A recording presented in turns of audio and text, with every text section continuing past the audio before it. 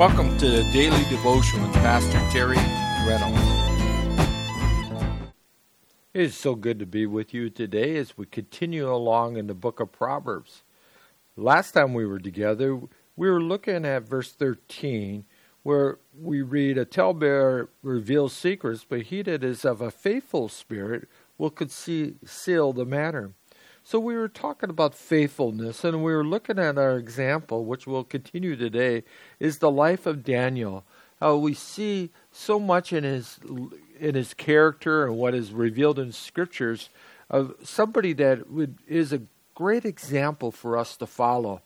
What we saw first about the life of Daniel when he was a very young man, how Daniel was a man of purpose that shaped his character and the person that he not only was, but as we saw throughout his life until he was in his mid-80s, that caused him to walk with God and be that godly example for us to follow. He said in chapter 1 that he purposed within his heart, and we talked how important it is for us to purpose, to serve the Lord, and to follow Him. As you remember from yesterday's study, we need to be men of purpose, men and women of purpose.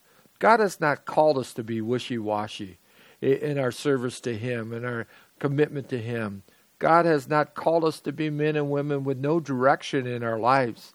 As we said, yesterday in James chapter 1, verse 8, he says, "A double-minded man is unstable in all of his ways."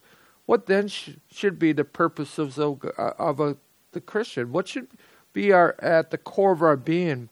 Well, Jesus made it simple to us as we went over this verse, but it's worth repeating again, where Jesus makes it very clear to us in Matthew 6:33, where he says, "But seek first the kingdom of God and His righteousness." Daniel purposed in his heart to seek the Lord and to seek His kingdom, and the things that are right is simply, that's what righteousness means, is the things that God has deemed to be right. It's so important for us to seek God first in all that we do. Billy Sunday once said, "More men fail through lack of purpose than lack of talent." Boy, isn't that so true today as we look at our country, not only from our senators, the congressmen, our governors, where their purpose seems to be wishy-washy or at best self-serving. It was once said, a man without purpose is like a ship without a rudder, just floating around aimlessly. We need to be men of God, men and women of the Lord, that our singleness of mind that will direct our purpose for living. Jesus spoke here in Luke's Gospel, chapter 11, verse 34, where we read, "The light of the body is the eye. Therefore, when thine eye is single, the whole body is full of light. But when thine eye is evil, the body is full of darkness. Take heed, therefore, that the light which is in thee be not darkness." Otherwise, make sure, pay attention to this.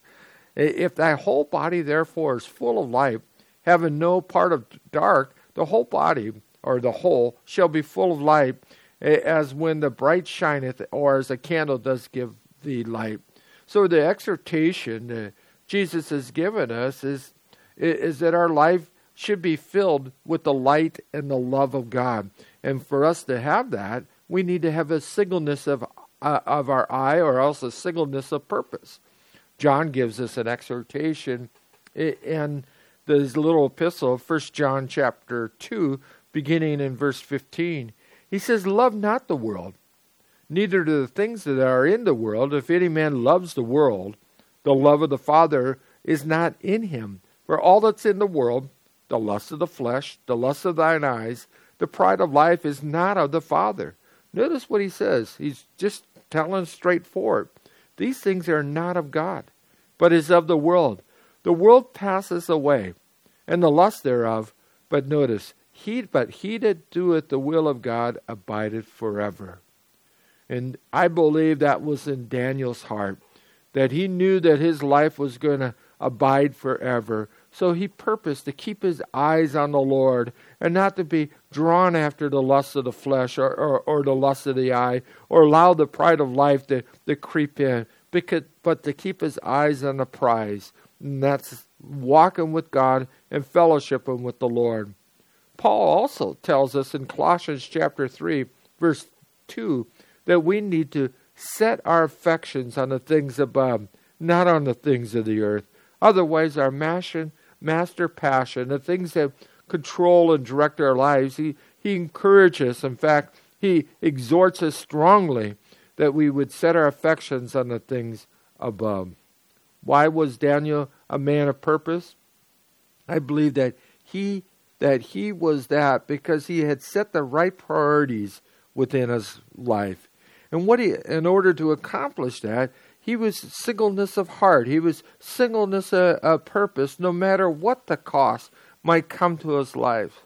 So, of course, we need to ask ourselves, do we want to be like Daniel? Do we want to take the dare of Daniel? The one thing that's very interesting about the life of Daniel is that, as we'll see later on as we talk more about this, is that several of the emperors or the kings there in Babylon, what they noticed about the life of Daniel is that he had an excellent spirit within him. They saw that there was something different about his life. And I believe and I trust as you seek the Lord that you'll be making an effect, that your life will be affecting people that come into your life. It can't help but make a good effect upon their life as you seek the Lord.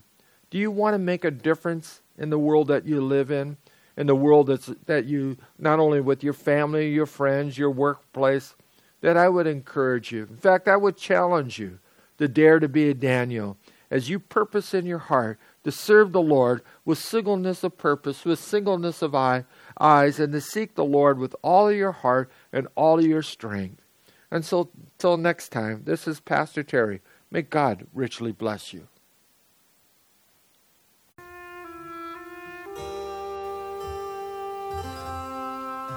Thank you for taking part in today's program. We would love to hear from you. You can email us at terryreynolds@agapechapelOC.org. Again, that's terryreynolds@agapechapelOC.org. Or you can write us at Agape Chapel, P.O. Box 4023, Huntington Beach, California, 92647. May God richly bless you.